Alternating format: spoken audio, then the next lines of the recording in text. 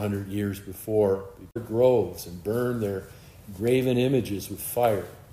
For thou art a holy people unto the Lord thy God. The Lord thy God hath chosen thee to be a special people, which I command thee this day to do them. The texts that I'd like us to consider, especially this morning, verses 7 and 8. The Lord did not set his love upon you, nor choose you, because you were chosen. I trust that if that's the case, if we're frozen, then we're not his chosen. Because the Lord says that we're to love one another. God's people have the fruit of love and not the fruit of hardness and coldness. We should be called, I hope, rather the surprisingly selected, or the ecstatically selected, or the gratefully elected. Israel's election is an illustration of the church's selection. We read together from John 15. Notice it says, you have not chosen me, but I have chosen you. And when we want to emphasize whether something negative, we say not in a loud voice, or we underline it if we're writing it. The Hebrews would put it at the forefront of the sentence. And so, or in Greek as well, in the New Testament here, not in this sentence, you have not chosen me. Now, in our English, it's the third word. You have not chosen me. In the Greek sentence, it's at the very front of the sentence. Not, you have chosen me, in other words. Now, that doesn't make good English, but it makes good theology.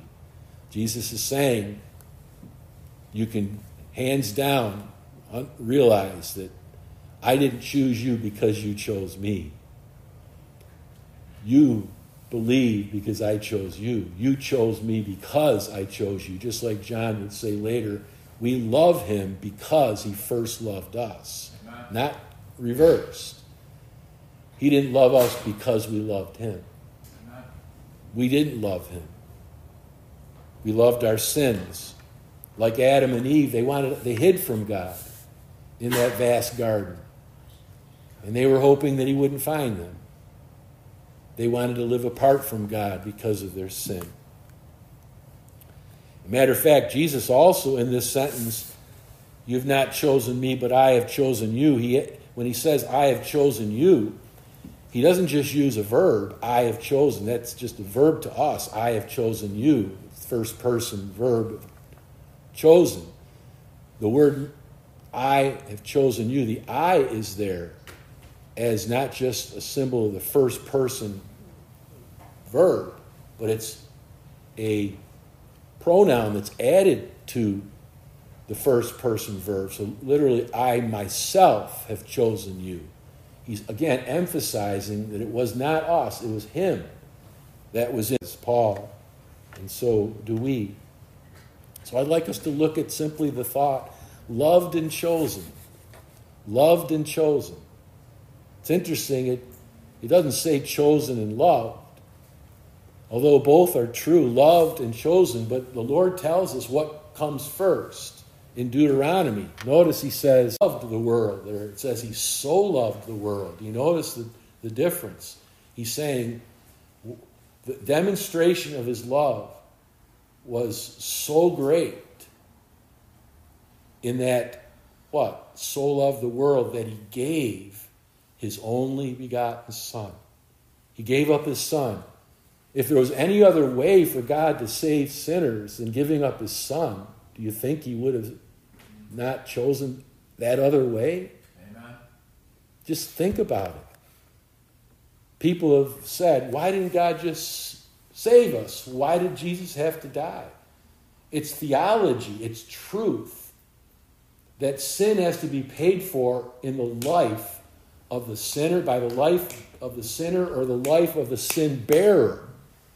The Bible teaches that God can choose a sin bearer, in other words, a substitute in my place.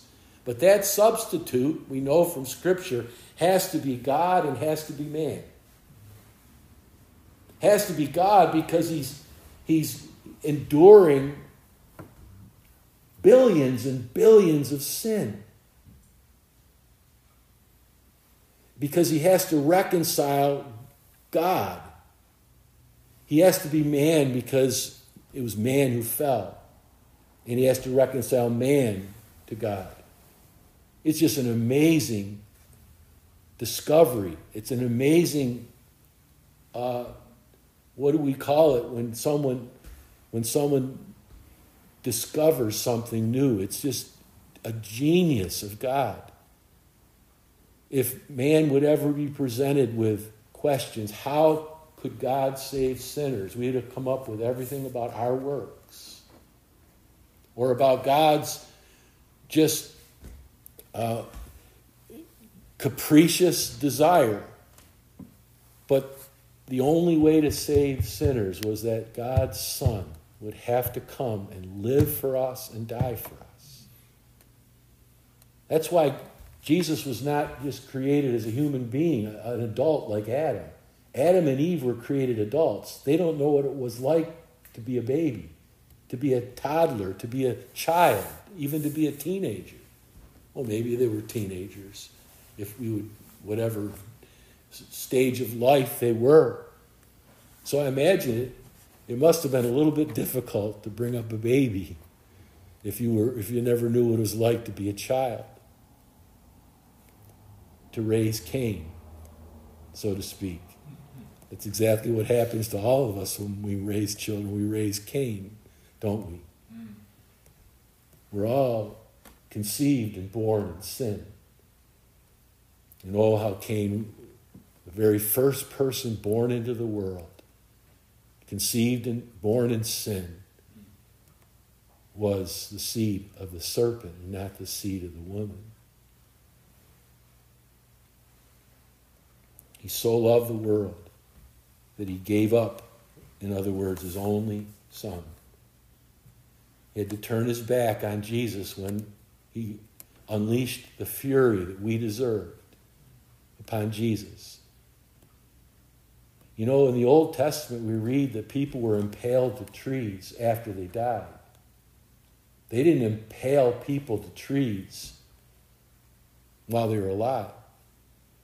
Joshua slew the kings and then hung them up on trees, so that the hanging of these kings would be a motivation for the Israelites, that no king can stand in the way who rebels against God. And people were slain and then nailed to trees. But Jesus chose a time when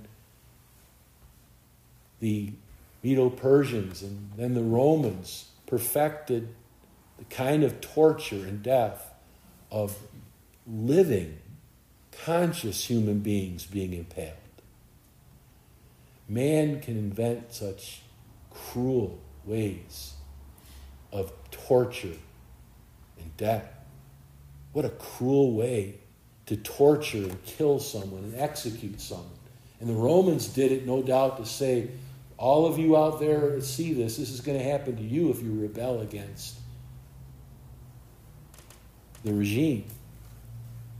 And we know that it can be very wicked. Think about Mr. Putin and what he has done recently to put Navalny to death. And what he's saying is, any of you that rebel against this regime, you can expect this to happen.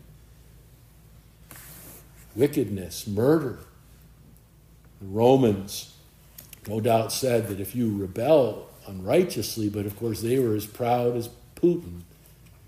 However you rebel against Rome and Caesar, this is your fate. But Jesus did nothing wrong. He had no sin. He did no sin.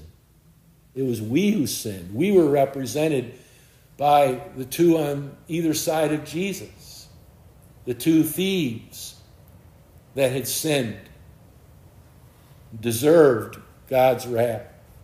But we are also represented by the middle cross. Jesus became the second Adam. We deserved what these two men received. Crucifixion.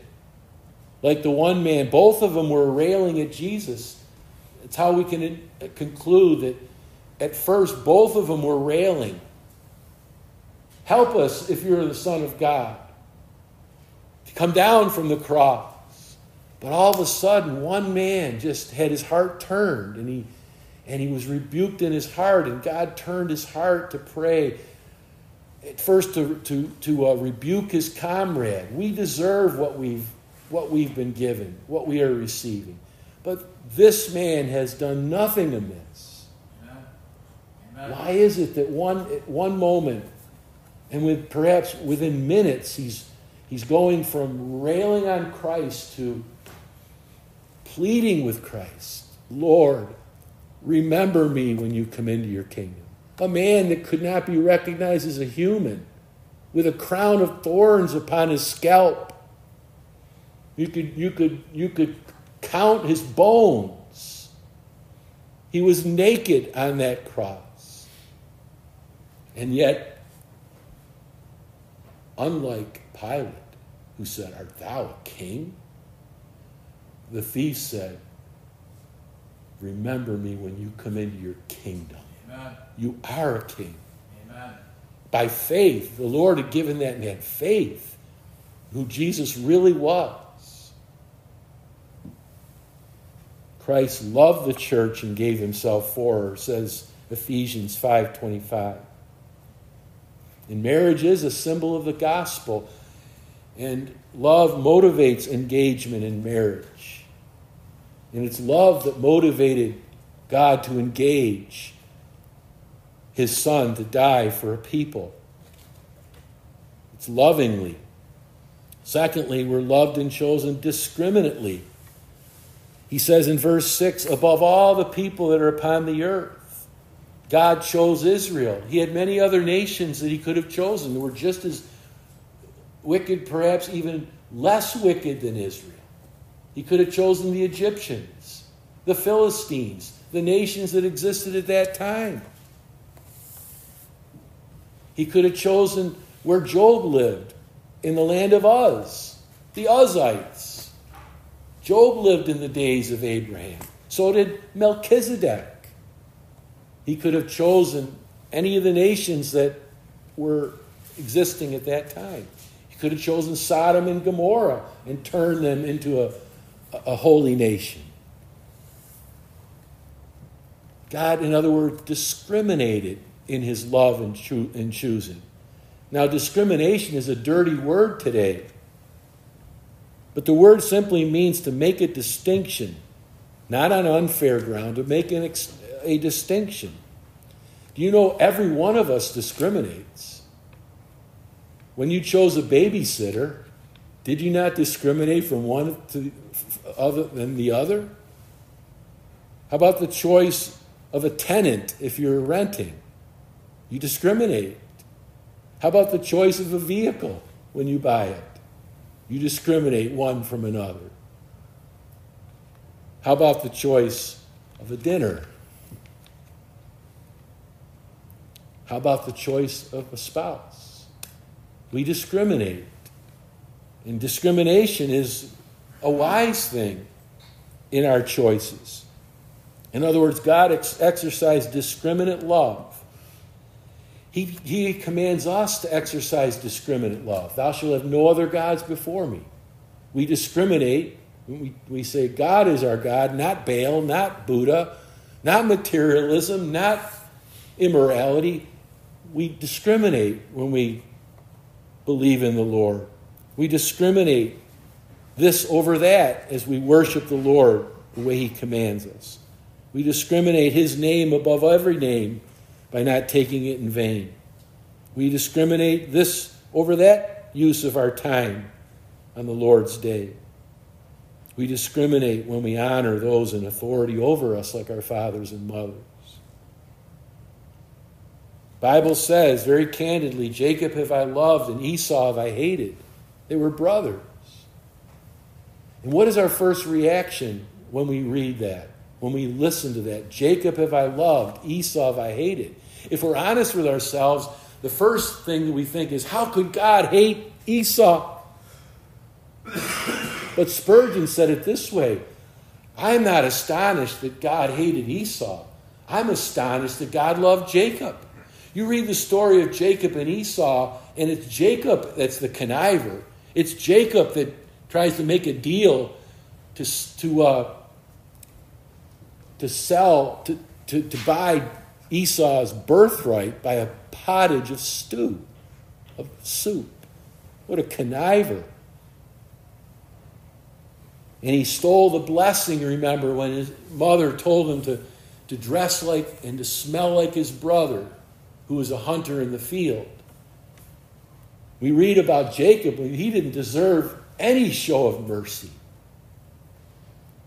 And yet, Jacob have I loved. Esau was a sinner, just like all of us. Why would you sell your birthright? He wasn't starving. He wouldn't die if he waited another hour to prepare his own food.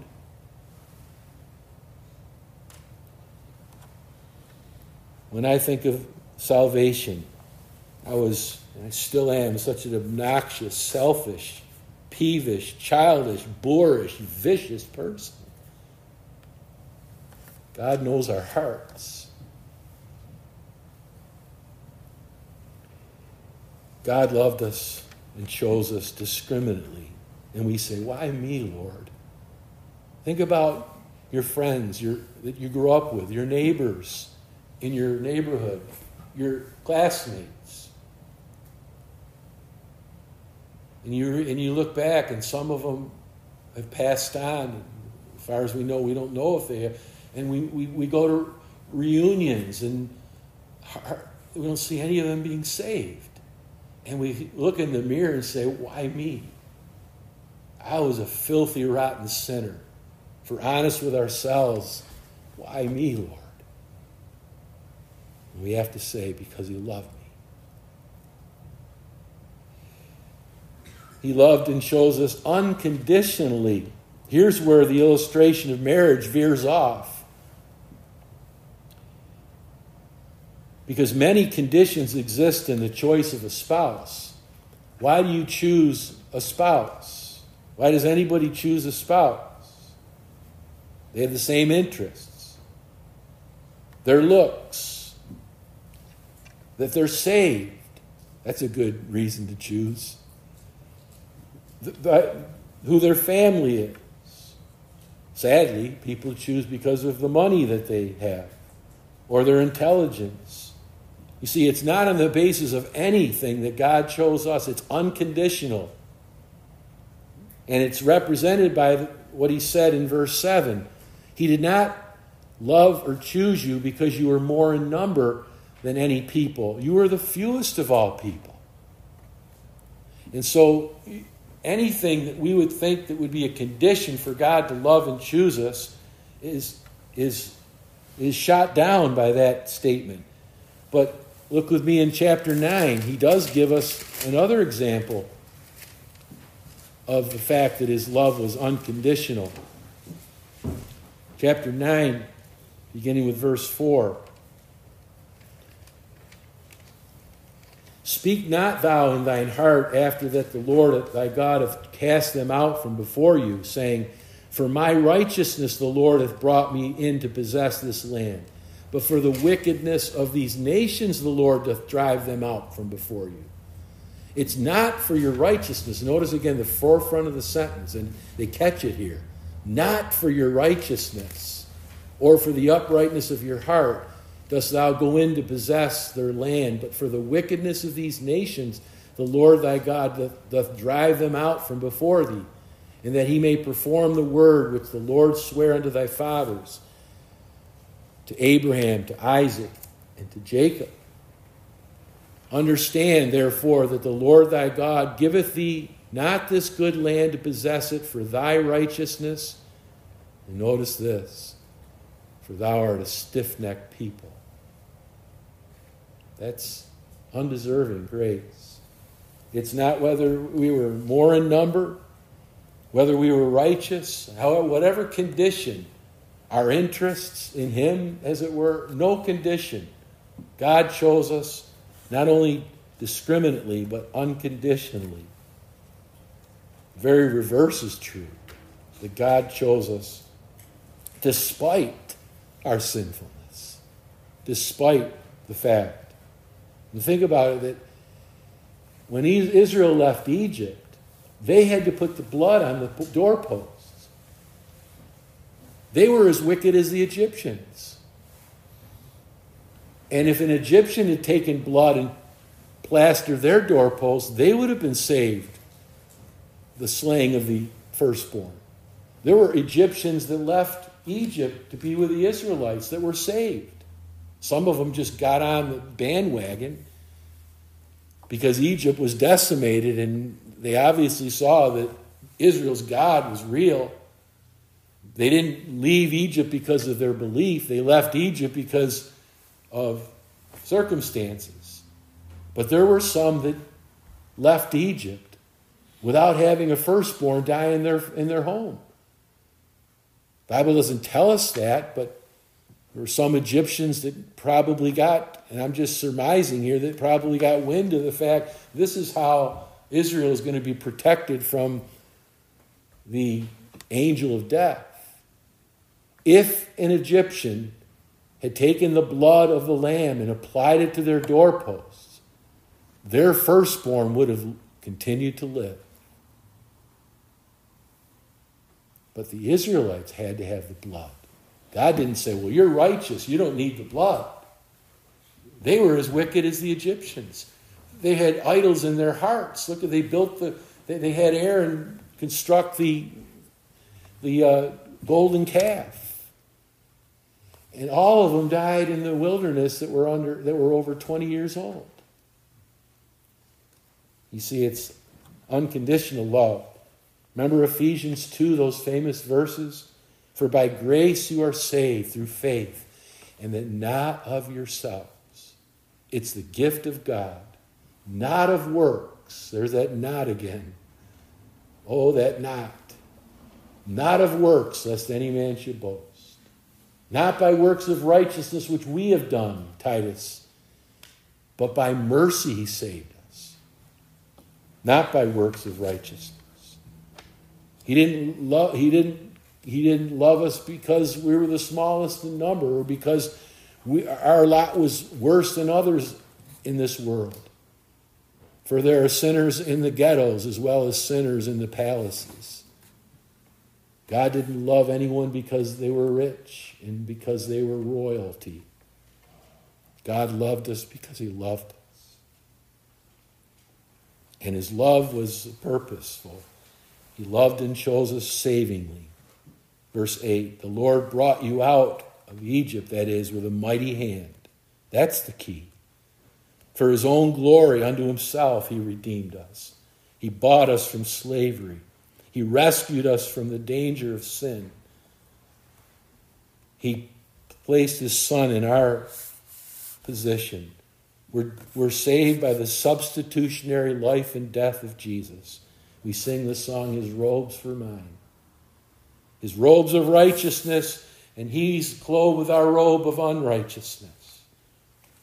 We are saved by his life and saved by his death.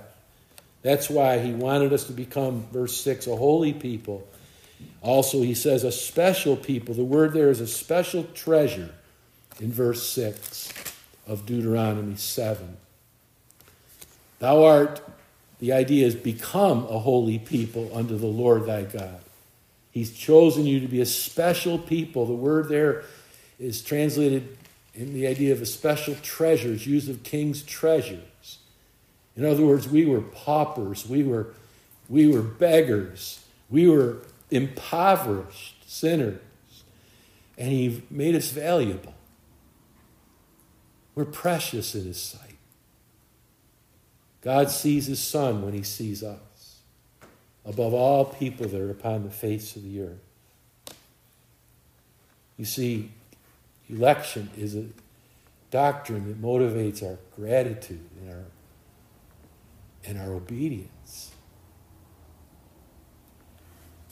Finally, or let's say next to last thought, he loved and chose us covenantally, that he would keep the oath. In other words, it was not a random promise. It was not an afterthought. It's not unto a loose relationship or not with little commitment that God loved and chose us. It took all his heart and his commitment, his own Son. And he expects us, therefore, to keep the oath, that we realize that our relationship with God is not a loose relationship that takes as little commitment as possible. Not like the common law instead of getting married. People are shacking up because they're afraid. It's based upon a distrust in their spouse. So much common law, just in case it goes wrong. In other words, it's built on suspicion and not on trust. God committed himself. His life was on the line by saving us. Sacrifice was involved to save our souls. It was the pledge of his word. You know, it's okay for us to pledge allegiance to the cross. We are to the flag because we are patriots. But that's not our ultimate patronage. We pledge allegiance to Christ. Because America is no longer going to be into eternity. I have no problem pledging allegiance to the flag. I'm an American. I'm a patriot. But America is not my ultimate allegiance. Our ultimate allegiance is to Christ, is to God. And every time we come to the Lord's table, we're pledging allegiance afresh. Whenever I lead in prayer at Boston Town Hall every several months, the Pledge of Allegiance takes place, and I'm happy to stand and hold my hand in my heart and pledge allegiance to the flag. But I'll tell you, my heart is especially grateful right after that. I'm able to go to the microphone and pledge and ask for God's blessing upon Boston and upon the people, and pledge my allegiance to the Lord by prayer, honoring him. He loved us covenantally. And you say, well, that was Israel. No, the Bible teaches the salvation of us today is a result of the oath of God's confirmation. Let me read Hebrews 6. It's an oath for confirmation to show unto the heirs of promise the immutability of his counsel, confirmed it by an oath, that we might have a strong consolation who have fled for refuge, to lay hold upon the hope set before us, which hope we have as an anchor of the soul. We have an anchor that keeps the soul, right? Steadfast and pure while the billows roll. Fastened to the rock that cannot move. Founded, grounded firm upon and deep upon the Savior's love. In other words, it's the blood of the new covenant, covenantal love for God. We are in covenant with the Lord. We aren't in a loose relationship. And I hope that we're not giving token gestures of commitment to him and his church.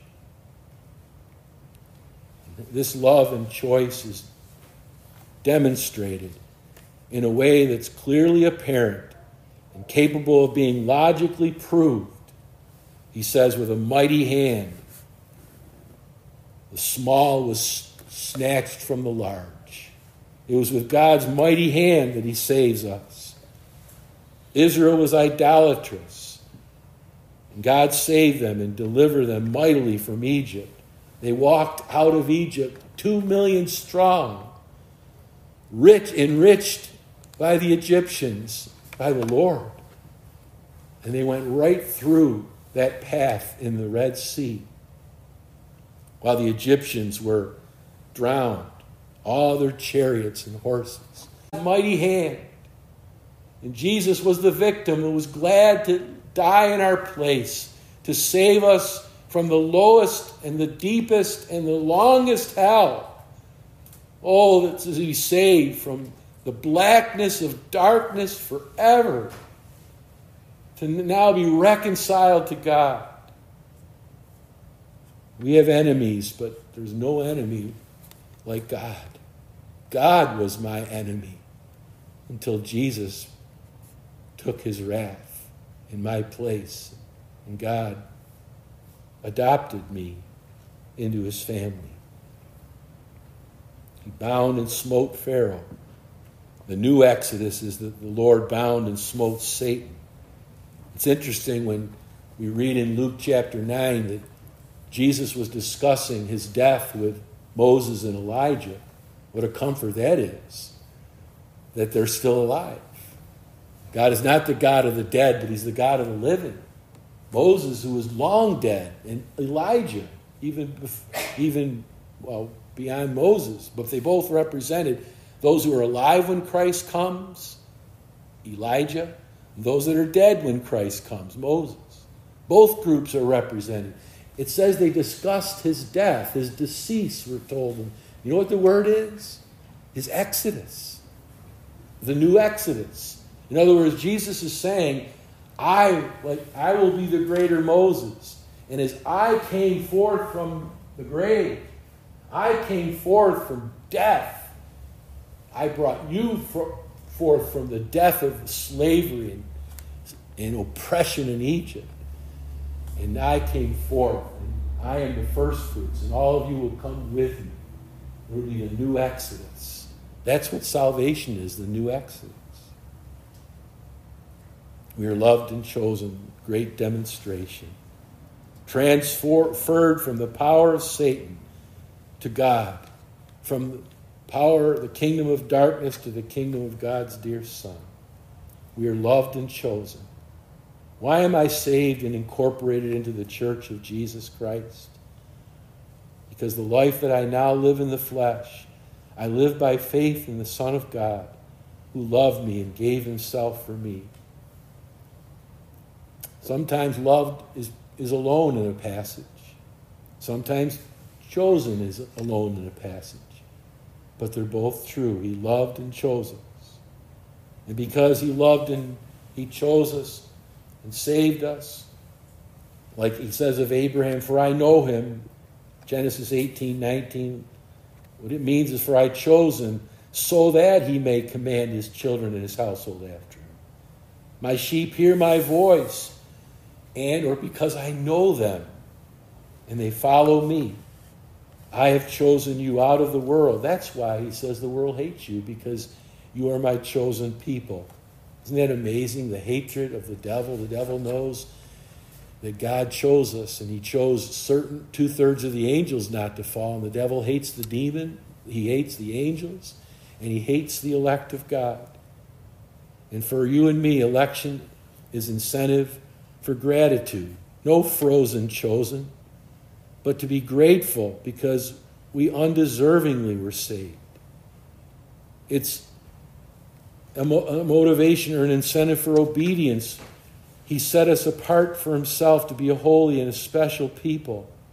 I want to show him my thankfulness by obedience, by being zealous for him. I know it's a trite illustration, but I remember when they had a new baseball league when we were teenagers, and you could leave the Babe Ruth for the alternate league if you wanted to, but you were in a pool with all the rest of the players that left the league. And there were 5 or 6 new teams, and there was a day where they set aside where you're basically sitting in the stands, and 5 or 6 coaches are there, and one at a time, they, as it were, drafted.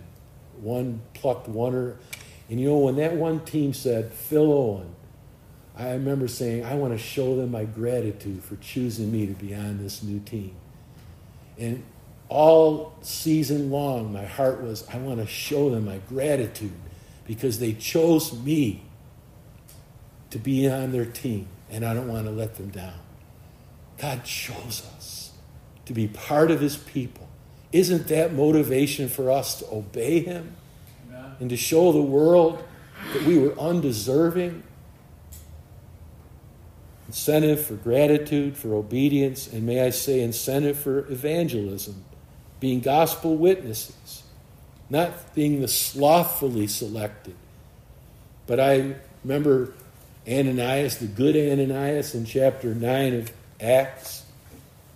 Paul is most likely on his horse with a bunch of other drafted policemen to arrest Christians in Damascus. And on his way there, the Lord appears to him from heaven. And it says he fell to the ground, so we assume that he fell off his horse. You don't usually our term fall to the ground if you're just standing there. I guess you drop to the ground. But in any case, he's on the ground, he's blinded.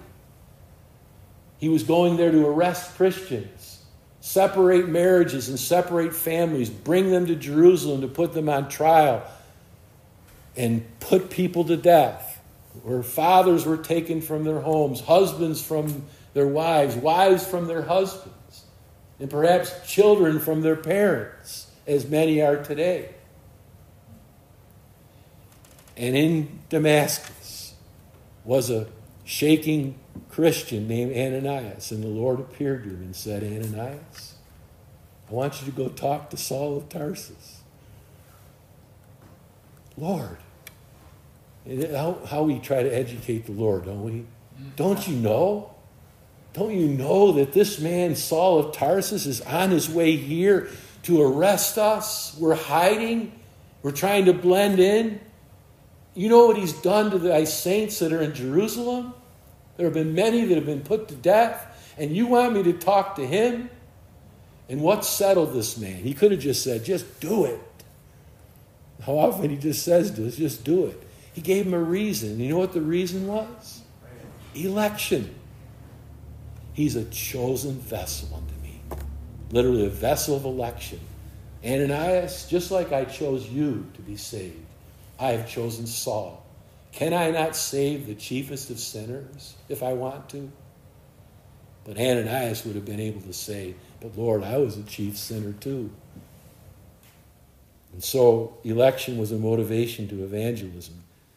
And like Spurgeon said, we don't know who are going to step forward and believe. So we try to witness to as many as possible. There's no mark on a person's forehead that says, I'm going to believe. I'm a chosen one. We're all sinners by grace, and everyone needs to hear of the fame of Jesus and the fact that we can be saved from our sins. You know, as I close, in Galatians 6, verse 16, the church is called the Israel of God. Chapter 6 and verse 16. It shows that it unites the truth of Israel's election and the church's election, that it's the same. It's because of God's love. It's because of God's discriminating love, his unconditional love, his love and his election that saves us. It's a covenantal love, and it's a love that in choice, in election, that is demonstrated by his powerful hand in the way that he saved us from our sins.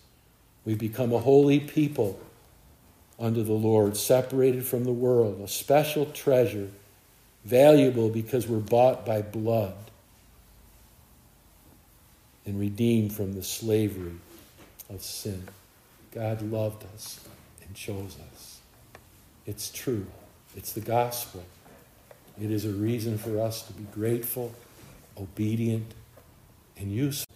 We read, beseech you therefore, brethren, by the mercies of God, that you present your bodies a living sacrifice, holy and acceptable unto God, which is your reasonable service. May it be.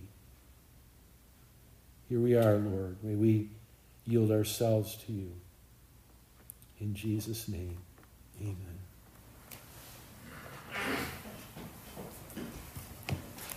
Let's close by singing Shane's hymn, Chosen Not for Good in Me. Tremendous gospel hymn, 342.